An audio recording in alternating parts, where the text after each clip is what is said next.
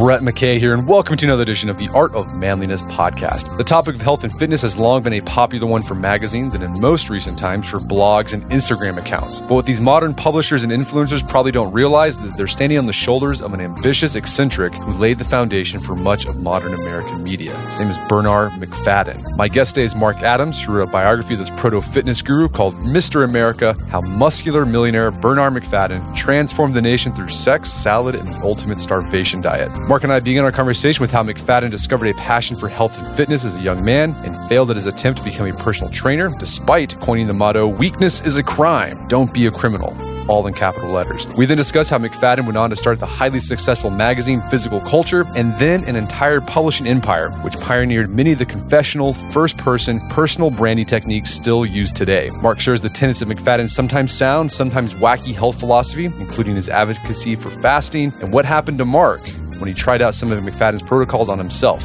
Mark and I then delve into how McFadden founded a utopian community in the New Jersey suburbs, was convicted of obscenity charges, trained fascist cadets for Mussolini, and then ran for U.S. Senator on a physical fitness platform. We enter a conversation with why McFadden was forgotten and yet had a lasting effect on the world of health and fitness as well as media as a whole. After the show's over, check out our show notes at aom.is/McFadden. Mark joins me now via clearcast.io.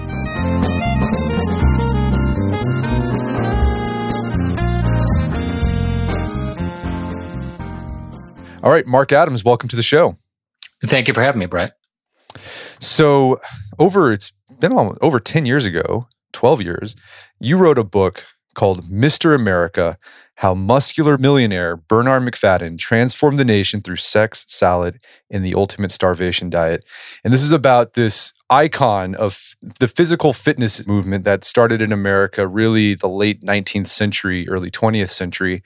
We're going to talk about this guy today, but how did you go into a deep dive on the history of this guy that a lot of people haven't even heard of? Well, in the late 90s, I was named fitness editor of GQ magazine. And as many magazine editors do, I went to some old magazines in a thrift store looking to steal ideas. And I came across a stack of Physical Culture magazines. I was not familiar with the title at the time. Opened it up, and in these magazines from the 1920s, there were stories about reversing heart disease through exercise. There were stories about yoga. There were stories about intermittent fasting. And I was like, what is this magazine? I've got to look into this. And the more I looked into it, the more I learned the story of Bernard McFadden's life, the more I realized that there was, at the very least, a book, if not a movie and a miniseries inside this man's life. So yeah, we're going to talk about some of his exploits, because we were talking earlier. It's like you read his story and like this can't be real, because he did so much in his life. And he had a huge impact on physical fitness that we still see today, and we'll talk about that. But beyond that, he had a huge impact on the publishing industry, the magazine industry. And you could even say he's sort of a predecessor for blogs or Instagram influencers as well. Oh, without question. He is the progenitor of all reality television, all personal branding, all of that sort of thing. He's the man who really got all of that off the ground about 100 years ago. But, the title of the book is Mr. America. And like, this guy is like, he's the American story. He's like a Horatio Alger story. He had a really tough childhood growing up in post-Civil War Missouri, basically an orphan. I mean, his dad died. He was an alcoholic. Mom was so poor that he just kind of shipped him off to some family members and had a really hard life. But at what point in his childhood did Bernard discover physical fitness? So he is sent off to this, his mother called it a boarding school, but it was basically an orphanage for a couple of years. After that, he's sent into what is essentially indentured servitude with some relatives, and then a guy who the relatives gave him to, a farmer, for a couple of years. And he's working just for room and board, and they traded I think the New Yorker called it a scattering of mixed produce for this boy. And it's only at the age of 15 or 16 that he, for the first time, meets some family members who are actually glad to see him. And he goes to St. Louis, which at the time is a boom town. St. Louis is a conduit for German immigrants into the United States. This is a time when German is still required in St. Louis public schools. And the Germans bring with them this traditional of social physical fitness. They call it Turnverein.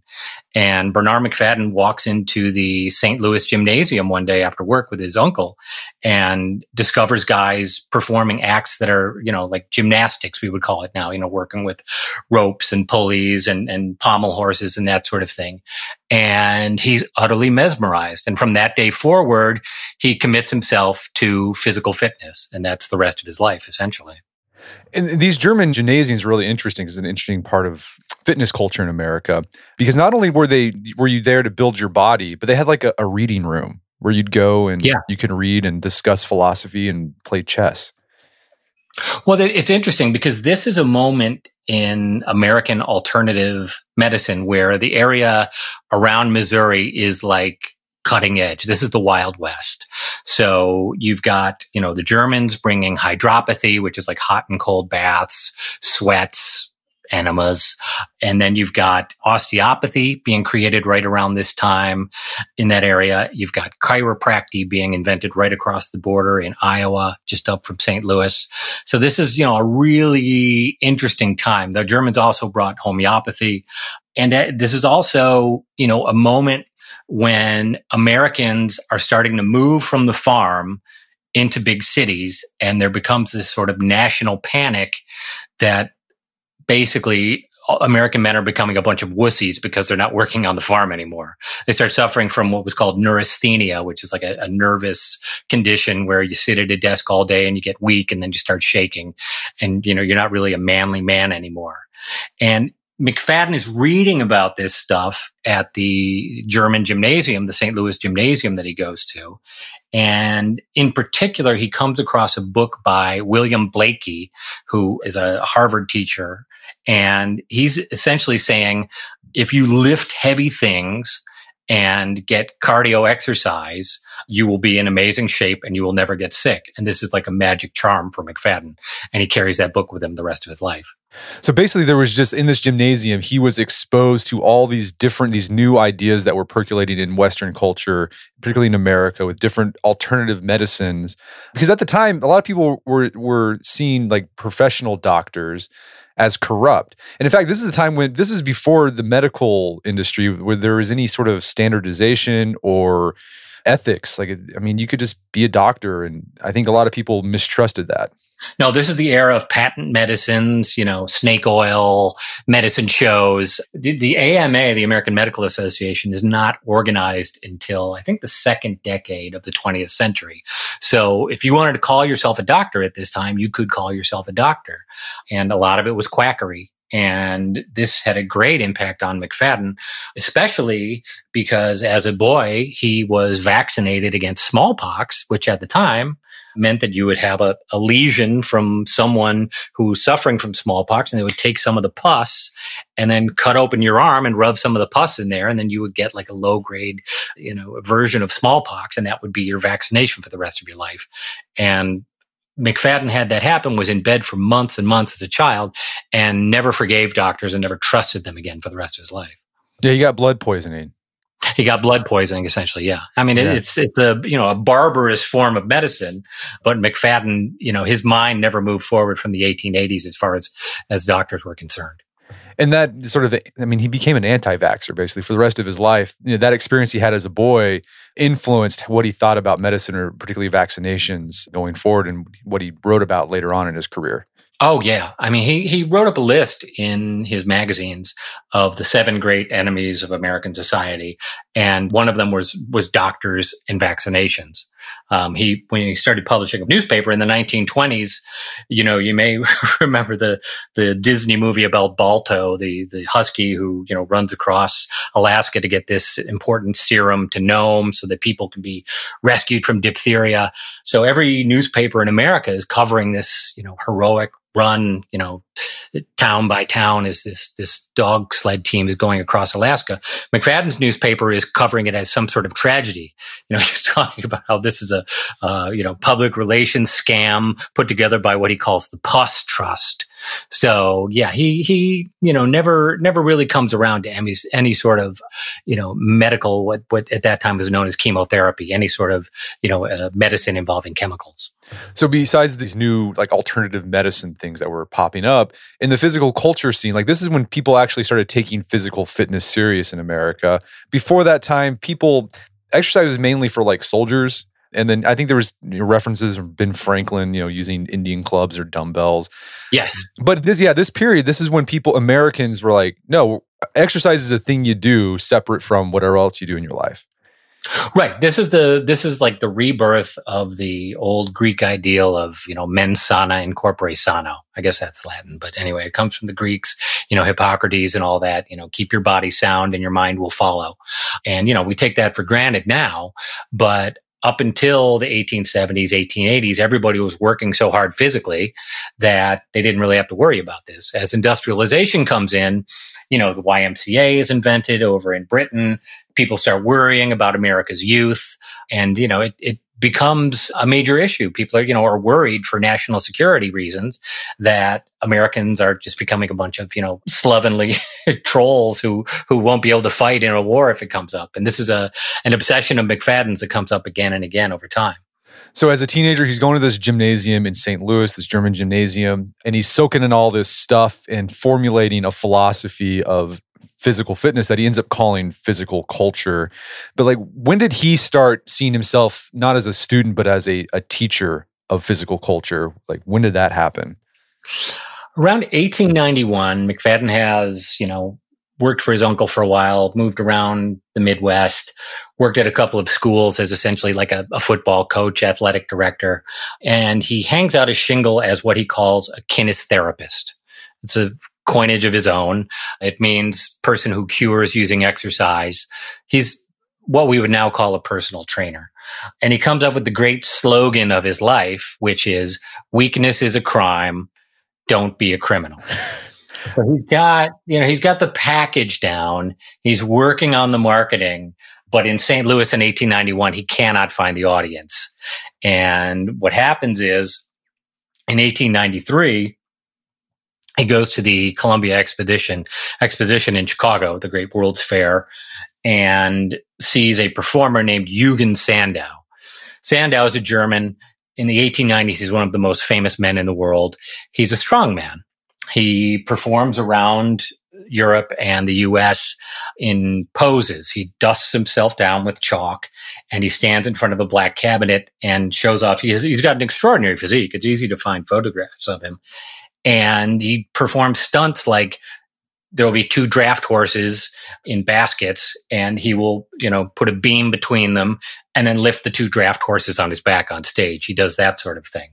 So McFadden sees this and he realizes that if he can imitate Sandow's posing and show off some incredible stunts of his own, he might be able to sell this exercise machine, this sort of proto-Nautilus machine with pulleys that you attach to your wall and, barnstorm around the US and make some money that way. Well, it doesn't work out in the US, so he goes to England where Sandow is living, and it's a huge success. While he's in England, he sees that Sandow has started a magazine called Physical Culture. And McFadden essentially steals Sandow's idea, comes back to New York, and decides to do a much better version of his own.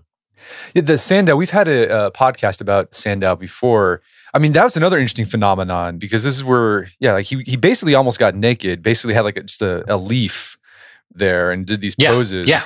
And there's so many pictures of him. He's so strong. He's got this enormous chest. And when I went down to the University of Texas, which is where the world's biggest physical culture library is located, I asked them, I said, how come guys around this time are, they're huge in their legs, they're huge in their arms, they're huge in their, sort of traps and deltoids, but their chests aren't as big. And the guy told me, Terry Todd, the professor told me, well, the bench press hadn't been invented yet. the bench press wasn't invented until the 1930s, 1940s. So the fact that Sandow was able to get this big before the bench was invented is just extraordinary to me. I thought one of the funniest parts from Sandow's history. So he'd do these performances, but then afterwards he'd had private performances where people could get up close and touch him, and women would literally faint. Like the 19th century lady would faint, and you had to do the smelling salts thing. Totally. It's I don't know, crap. For some reason, I think that's funny. So yeah, basically he sees Sandow doing this, does Sandow's thing, takes it back to America, starts Physical Culture magazine. This is the thing that made him into a publisher. What kind of stuff was he writing about in Physical Culture? He's writing about, his two great ideas in life, neither of which were original to him, but which he found a way to broadcast to a bigger audience, were Americans eat too much and Americans don't exercise. So he got that point across. But what he did differently that made his magazine an instant success was, first of all, he wrote in a very personal voice. Some of the great magazines in American history, things like, Playboy, Rolling Stone, Martha Stewart Living, they were successes because they're all about the passion of the founding editor, Hugh Hefner, Jan Wenner, Martha Stewart. And that was definitely the case with Physical Culture. You could hear Bernard McFadden's voice screaming from the pages. You think people use too many exclamation points now? I mean, he was the king of italics, bold type, all caps. That's what he was all about. And what he wanted to do was teach Americans, not just men, but women too. And that was another innovation of his, that, if they would, eat less and exercise and obsess less about, Victorian morals, what he called prudery, they could have a much happier life going forward. That idea of him making the magazine personal, he wrote about his own personal, he was sort of like a proto, like I said, he's a proto blogger talking about him doing these things and then showcasing the results of him doing these experiments on himself like a guinea pig. And then he'd also get readers to submit stories of them following the McFadden protocol of basically not eating very much and exercising a lot and showing pictures of the before and after. Yeah. And especially racy photographs before and after of himself. As I noted in the book, he's the only politician to run for national office and circulate nude photos of himself, because he's on every page of Physical Culture. He's showing off, here's what happens after a week of fasting when I lift a 200-pound man off my chest. Here's what I look like after a week of drinking nothing but raw milk. Here's a picture of my baby doing a handstand.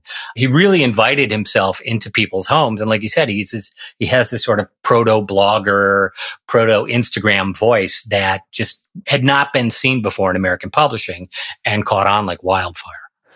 So the magazine was a huge success, and big response to it. And because of that, you started seeing the groundwork for his publishing empire that he built up. And One of the first things he did was he went to books.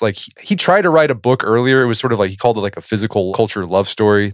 Didn't get published, but he had enough capital that he could self-publish his books on the idea of health. What were some of the zany ideas he was talking about in these health books he started cranking out? Once Physical Culture took off in the first decade of the 1900s, McFadden is publishing a new book every few months to make money. He's publishing things like The Virile Power of Supreme Manhood.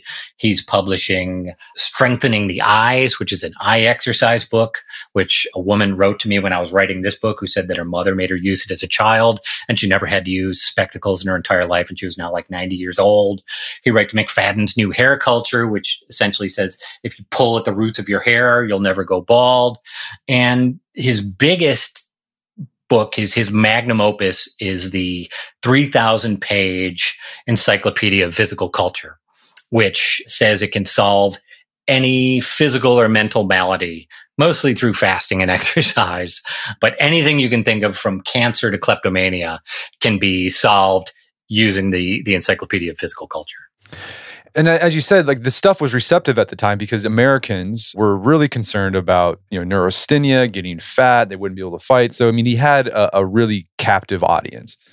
Oh, yeah. He's writing books also for women. He's writing Muscular Power in Beauty, saying, look, if you want to take care of your family, if you want to take care of the health of your husband and your children, you have to eat more vegetables, you have to eat more whole grains, you have to stop eating processed food, and you have to limit your portions. And the thing that really stuck out to me when I started going through my notes again from this book is, everybody talks about intermittent fasting these days.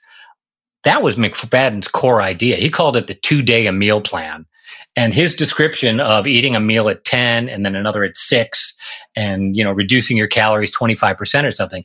I mean, talk about something you could be reading on a blog today. It echoed so closely to the things that we're seeing around these days. And, somebody from the local NPR affiliate in New York City came out to interview me a couple of years ago because he realized that McFadden was also the predecessor of the keto diet. He was using this to treat kids with, what's the term here? Epilepsy. Yeah, epilepsy. Yeah. 100 years ago. So, part of the reason why he's so far ahead of the curve on this stuff is because he tried everything.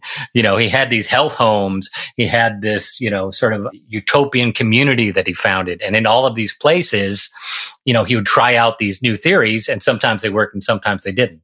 We're going to take a quick break for a word from our sponsors.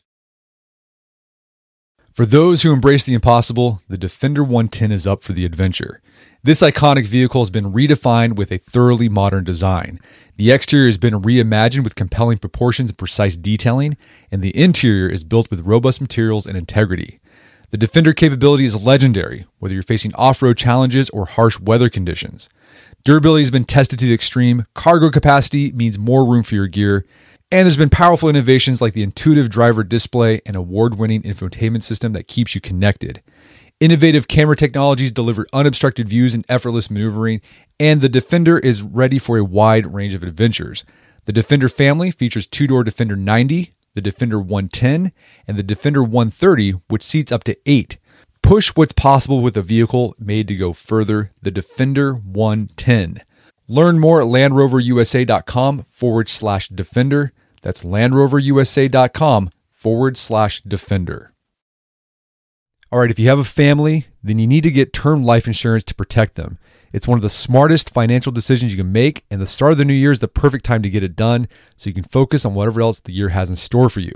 Fabric by Gerber Life was designed by parents for parents to help you get a high-quality, surprisingly affordable term life insurance policy in less than 10 minutes.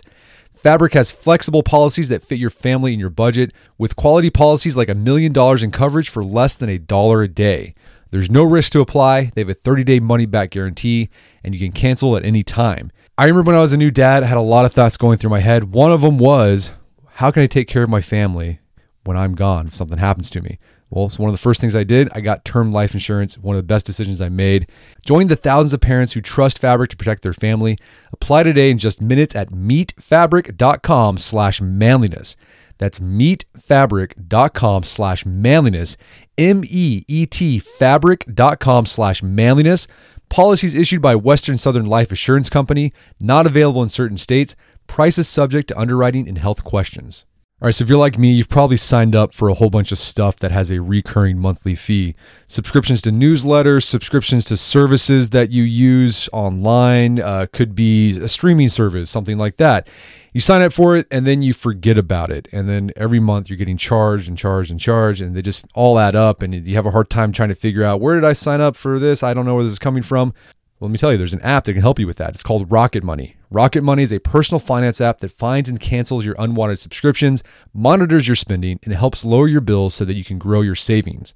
Rocket Money has over 5 million users and has saved a total of $500 million in canceled subscriptions, saving members up to $740 a year when using all of the app's features. I had a chance to use Rocket Money, and it works. You connect your account to it, and then it goes through your accounts and helps you find those recurring subscription fees that maybe you forgot about, and then you can cancel them and save yourself a bit of money each month. Stop wasting money on things you don't use. Cancel your unwanted subscriptions by going to rocketmoney.com/manliness. That's rocketmoney.com/manliness, rocketmoney.com/manliness. Picture that thing you've always wanted to learn. All right, you got that in your head? Now picture learning it from the person who's literally the best at it in the world. That's what you get with Masterclass. This year, learn from the best to become your best with Masterclass. Masterclass offers over 180 world-class instructors, and many of these instructors are former AOM podcast guests. You can learn negotiation from Chris Voss, leadership skills from Jocko Willink, how to master your habits with James Clear.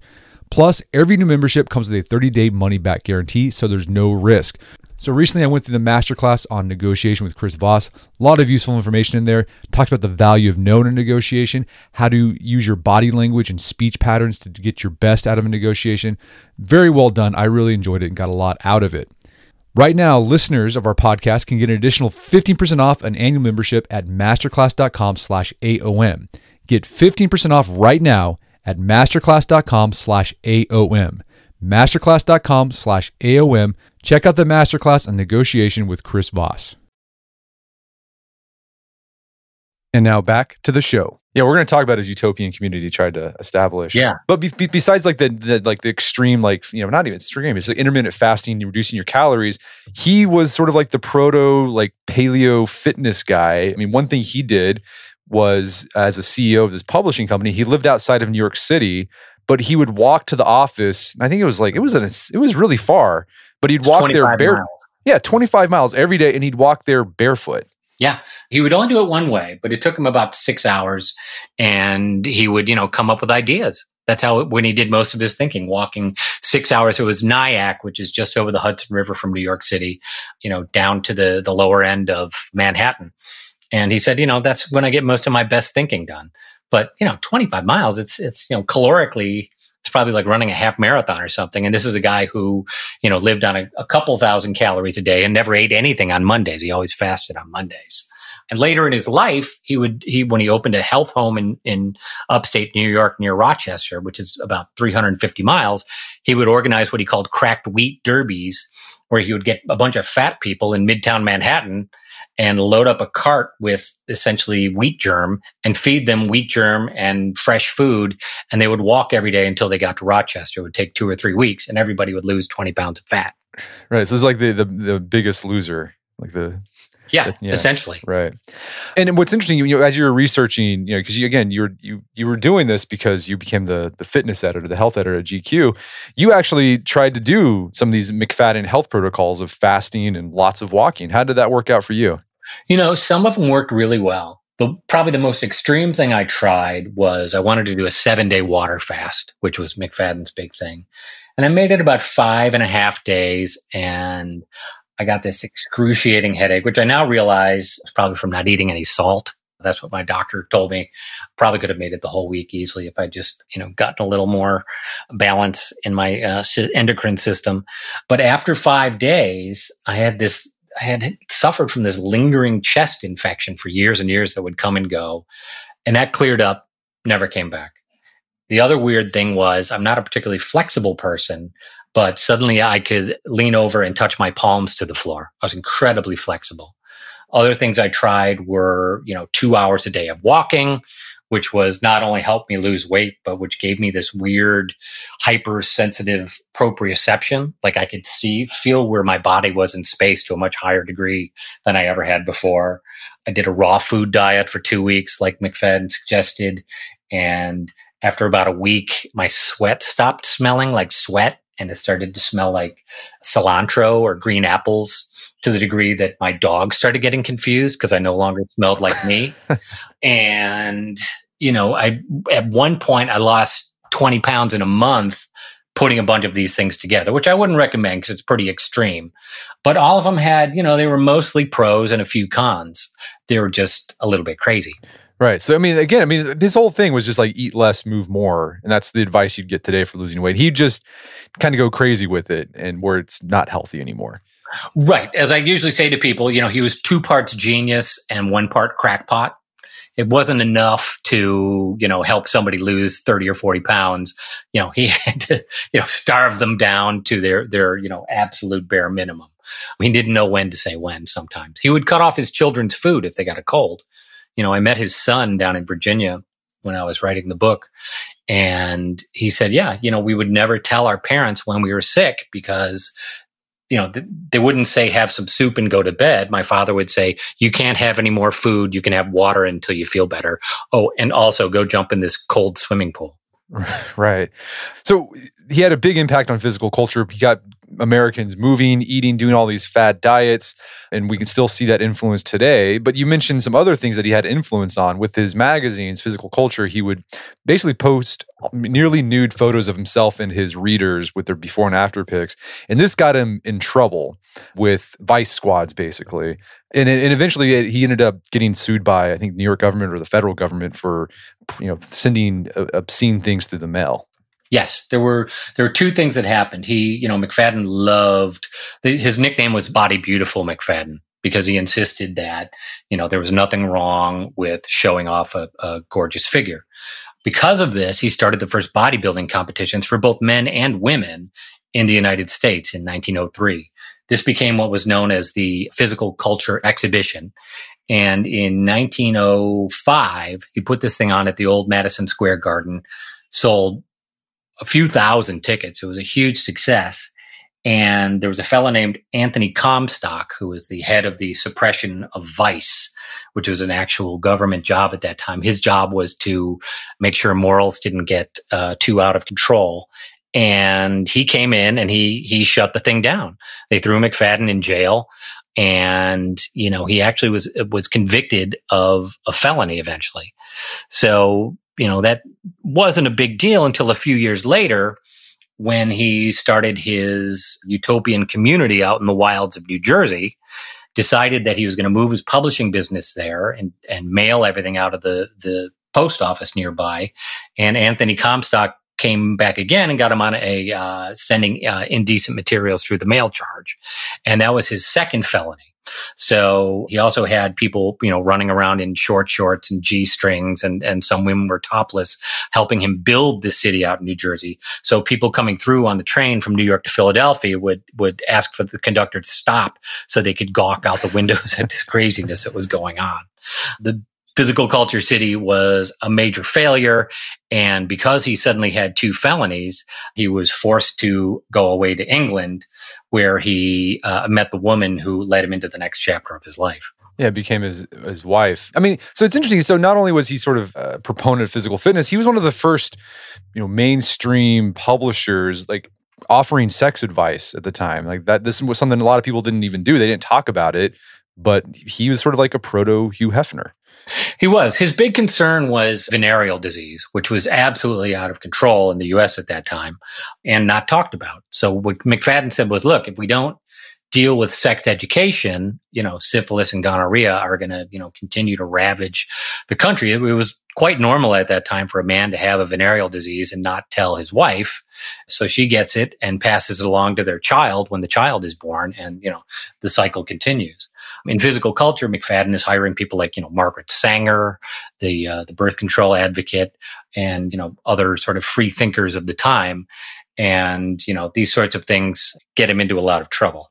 So you mentioned he had tried to make Physical Culture City his Physical Culture Utopia, like most utopias, failed. And then he goes off to England and he meets who became his future wife. Well, he not only meets his future wife, remember, McFadden is a fan of eugenics. He believes that humans can be bred like corn, as he put it in one of his books. So he goes off to England and decides he's going to host a contest called Britain's Most Perfect Woman. He's 44 years old, and what he doesn't say is that he's essentially looking for a perfect, eugenically perfect specimen who will bear his children. So he has these women send in postcards of themselves in tight clothing so that he can get a good look at their measurements. And he chooses a swimming champion from Yorkshire named Mary Williamson. She's 19. They go on this sort of barnstorming tour of England where she jumps off of a 6-foot ladder onto his rock hard abs every night. And he jumps up and yells, "Ta-da," and then poses with chalk all over himself, like in the act that he stole from Eugen Sandow. And somewhere along the line on this barnstorming tour, he gets her away from her chaperone and proposes to her, and she says yes. And then they proceed to set off to have the perfect, eugenically perfect Physical Culture family, but not before Bernard makes Mary sign a piece of paper saying that she will never have a doctor present at any of their children's births. Right. So yeah, that's another people forget in part of American history, or even history in the United Kingdom. Eugenics was a thing. That was a popular accepted idea in the early part of the 20th century. Woodrow Wilson was a big eugenicist. So he gets married, and then he also, because he's like the typical, fitness writer, blogger person, like he brings his family and makes it a part of his public life. Like he basically uses his family as an experiment to show that his ideas about fitness work. Yeah. His family essentially becomes part of the, rolling McFadden show. McFadden was an early adopter of new forms of media, and that was part of his greatness. First he started putting pictures into magazines, started putting celebrity pictures into magazines, which is unknown at the time. Then when the New York Daily News came out in 1919 and took off as a huge success, he decided to publish a tabloid newspaper in New York City, which was like the hottest new thing back then. Later on, he puts his whole family on the radio. The McFadden kids are getting up at 4:00 in the morning out in Nyack, and then later in Englewood, New Jersey, and taking a car into Midtown Manhattan on WOR, which still broadcasts, and, do calisthenics from 5 to 6 in the morning. And after that, he's one of the first famous people in America to buy an airplane. And he zips all across America following, railroad wires to navigate, and crashes at least a half dozen airplanes over time. One of the interesting tidbits, one of the parts that made me laugh out loud from his family life. So all of his kids, they had to have a name that started with B. And I thought the funniest one, his wife wanted to name one of his daughters Brenda. And he's like, no. That's too wussy. We're going to call her Bronda. And they named her Bronda. Brawnda. Yeah, Bronda. I think they softened it with a U after that. Yeah. But what had happened was, because he was so interested in breeding perfect children, his first two children were small. They were 6 or 7 pounds. When he made the announcement in Physical Culture magazine, he added 2 or 3 pounds to make it sound more impressive. Bronda was born at 13 pounds. So you can imagine, a 13-pound baby delivered with no doctor present. Well, how Mary must have felt after that. He even went on to name one of his sons, whom I met, Brewster, because Mary wanted to name him Bruce. And he said, no, this kid's going to grow up to be like a fighting cock. So let's call him B. Rooster. B. Rooster. Now, I should say, eugenics has, to say the very least, fallen out of favor in the last 100 years. But Bruce McFadden, when I met him, his mother was a swimming champion in England. He looked exactly like his father, except he was 6 inches taller, about 50 pounds of muscle heavier. And he went off to Yale, and as a freshman, swam on 2 relays that set world records. So maybe there was a little something to McFadden's planning. I don't know. So he had this physical culture thing going on, and he used that to springboard other magazines, and he basically became a publishing tycoon, like a Hearst, basically. You mentioned some of the magazines. They're basically just these confessional magazines where readers would write in these like crazy stories. And it was reality television, essentially. Yeah, other magazines at the time referred to it as the I'm ruined school of journalism. All he was interested in was, first person, allegedly factual confessional stories like, I had a baby with my friend's husband. It was a formula for women's magazines. Women's magazines at the time were really dry, very highbrow. Theodore Dreiser, who wrote An American Tragedy, who wrote Sister Carrie, he was one of the editors of one of the big 6 women's magazines at the time. So this confessional magazine format that McFadden came up with was like a bolt of lightning, and it took off. It sold, 10 times the number of magazines that Physical Culture ever sold, and, essentially created the sort of reality first person narrative genre that we're still dealing with today. All right, so he started True Story. And what's crazy, this publishing empire that he began, like he had a lot of influence, or who went on to be influential media personalities on his payroll. He had Walter Winchell working for him, Ed Sullivan of the Ed Sullivan Show, and even Eleanor Roosevelt. Well, what happened was, McFadden suddenly is sitting on this huge amount of money from True Story and True Detective magazine. And he decides, as many men who suddenly find themselves sitting on a pile of money do, that he wants to have greater influence in politics. And the way in the 1920s that one could have greater influence in politics was to start one's own newspaper, like William Randolph Hearst had. So he decides he's going to do a combination of true story and physical culture, put it in a pink tabloid newspaper, and call it the New York Evening Graphic, which has been described as the worst newspaper in American history. So he puts together this staff with Walter Winchell, the inventor of the gossip column. Ed Sullivan is his sports writer, also acting as master of ceremonies for bodybuilding contests in the evenings. One of the people who was discovered in these bodybuilding contests was Charles Atlas. He hires the editor John Huston, the director, who is fired for accusing someone of murder who was not guilty of murder. And he hires the guy Robert Harrison, who goes on to start Confidential magazine, which is the most scandalous scandal wreck of all time, according to Tom Wolfe, and which led directly to things like the National Enquirer and TMZ. It basically laid the groundwork for the publishing industry, and we can see his influence today. And then in the 1930s, as you talk about, you've already mentioned, he started getting involved in politics. He reinvented himself as a politician, and of course, his platform was physical culture. So what did the Physical Culture Party platform look like?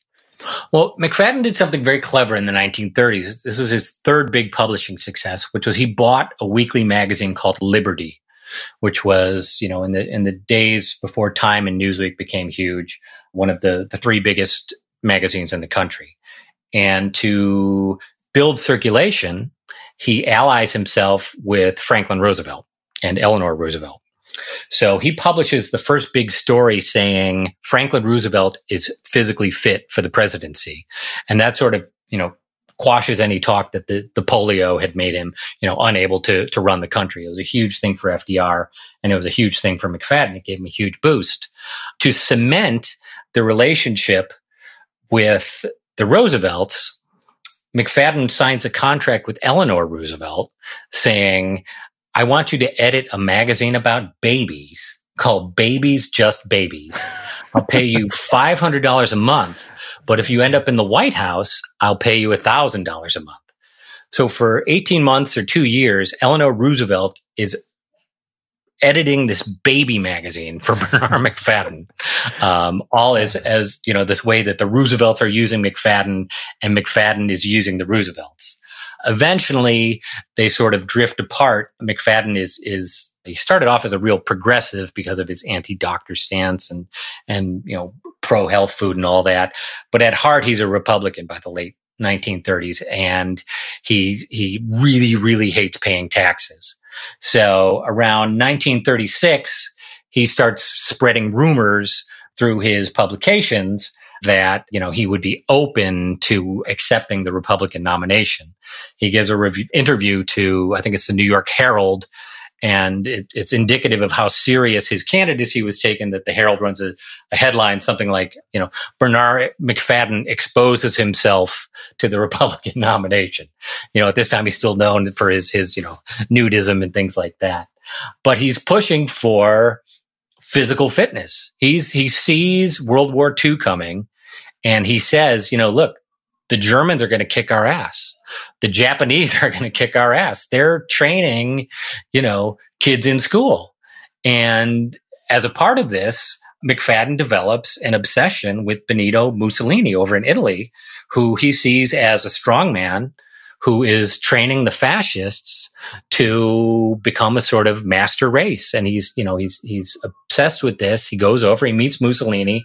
And because McFadden is sort of a nervous conversationalist, he blurts out, your fascist cadets are fat. I could whip them into shape. And Mussolini says, okay, here's a battalion. Take them to one of your health homes. And McFadden invites these fascist cadets over, puts them through their ropes for 2 months, cuts off their pasta, cuts off their red wine, makes them learn how to play baseball. And they each drop about 10 to 12 pounds, gain all sorts of stamina. And this is of course, a 12-page story in Physical Culture magazine in 1931. And Mussolini orders the King of Italy to give them to give McFadden the Order of the Crown. So he's like a national hero in Italy. And so, his political career really didn't go anywhere. He tried to move to Florida and run for the Senate, but that ended up not working out for him. So in 36, he convinces himself he's going to be able to buy delegates at the Republican convention. He doesn't get a single delegate. He ends up sitting in his room alone, listening to the radio, waiting for his name to be called. and it's never called.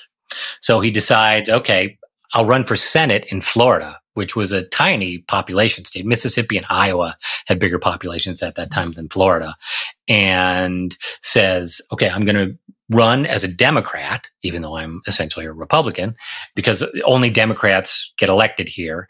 And if you're in the top two finishers, there's a runoff and I can beat the incumbent. So he pours all this money into an ad campaign in Florida. He gets in his airplane. He's flying from small town to small town. He picks up momentum. When the election results start coming in, he's number 2. People are like, maybe he's going to, get this runoff. Something happens. He says that, there was some skullduggery, but I couldn't find any evidence that there was. He falls to 3rd place. At the end of that, he goes back to New York City and his board of directors says, hey, buddy, you've been wasting hundreds of thousands, if not millions of dollars on this political career that's going nowhere. You're kicked out of McFadden Publications. And as of 1941, he is no longer affiliated with the company that bears his name. And what happened in his later years of his life? How did he spend it? I mean, it sounds like America just moved on. His ideas no longer synced up with what Americans were looking for. It was, just as I thought while rereading this book that I had published it at the wrong time. I probably published the book 10 years too early. It would be super timely now. McFadden was the wrong guy or the right guy at the wrong time. In the 1930s, by the time he had, built up Physical Culture to its greatest circulation. By the time he had Liberty as a mass circulation magazine, World War II was starting. They didn't want to hear about his love of autocrats over in Europe. They didn't want to hear, as rationing started, that he thought people were eating too much and should have their meat cut off.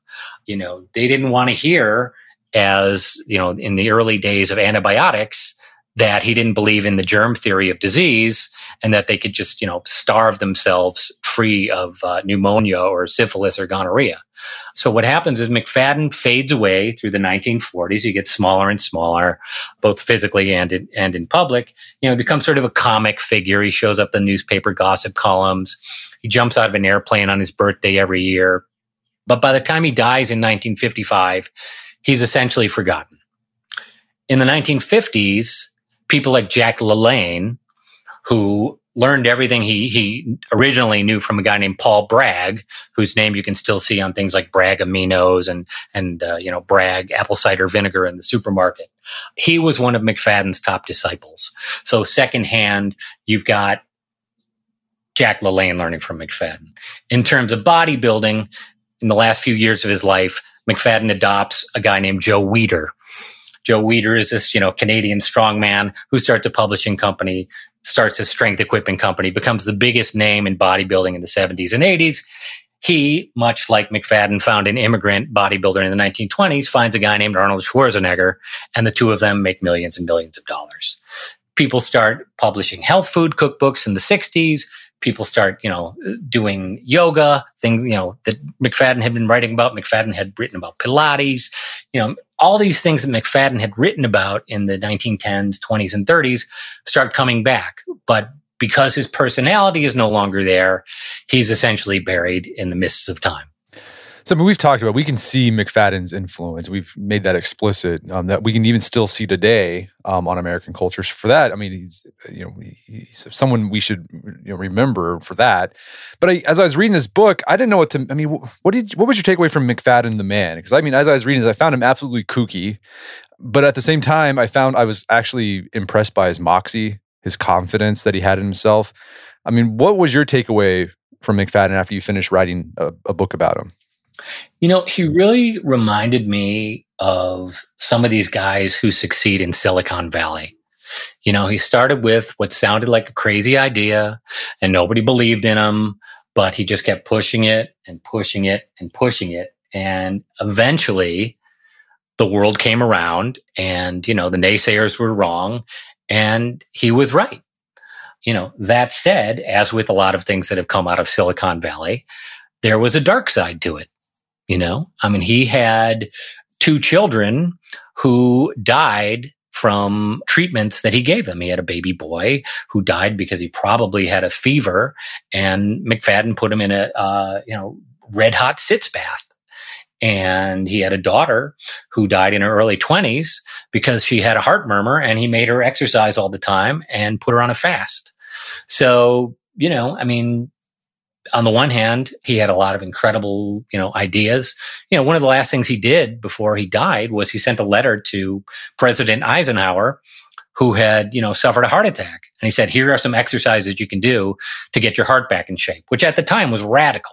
And I'm sure Eisenhower never saw the letter, but he was ahead of his time in terms of, sound mind and a sound body. And, he really does have that sort of personal branding, I'm going to drag this thing to success sort of moxie that, often equals success. Well, Mark, where can people go to learn more about the book and the other stuff you've been doing? You can read about all of my books at markadamsbooks.com. So there's a whole series. Fantastic. Well, Mark Adams, thanks so much for your time. It's been a pleasure. Brett, it's really been a lot of fun. My guest today was Mark Adams. He's the author of the book, Mr. America. It's available on Amazon.com. You can also find out more information about his work at his website, markadamsbooks.com. Also, check out our show notes at aom.is/McFadden, where you can find links to resources where you can delve deeper into this topic.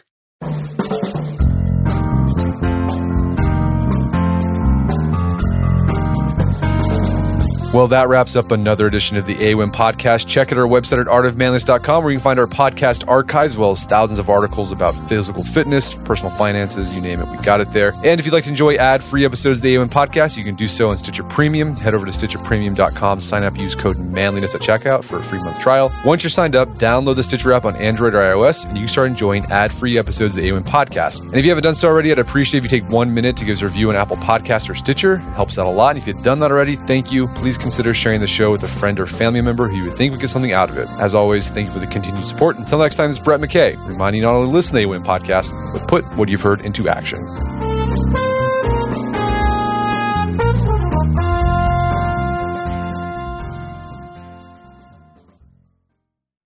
The legends are true. Overwhelming power! The sauce of destiny. Yes! The most legendary sauce has arrived as McDonald's transforms into the anime world of WickDonald's. The greatest flavors unite in all new savory chili McDonald's sauce to make your 10-piece Wick Nuggets, fries, and Sprite ultra-powerful. Unlock manga comics with every meal and sit down for a new anime short every week only at WickDonald's. Ba-da-ba-ba-ba, go! At participating McDonald's for a limited time while supplies last. In a fast-paced world, every day brings new challenges and new opportunities. At Strayer University, we know a thing or two about getting and staying ahead of change. For over 130 years, we've been providing students like you with innovative tools and customized support, so you can find your way forward and always keep striving. Visit strayer.edu to learn more. Strayer University is certified to operate in Virginia by Chev and has many campuses, including at 2121 15th Street North in Arlington, Virginia.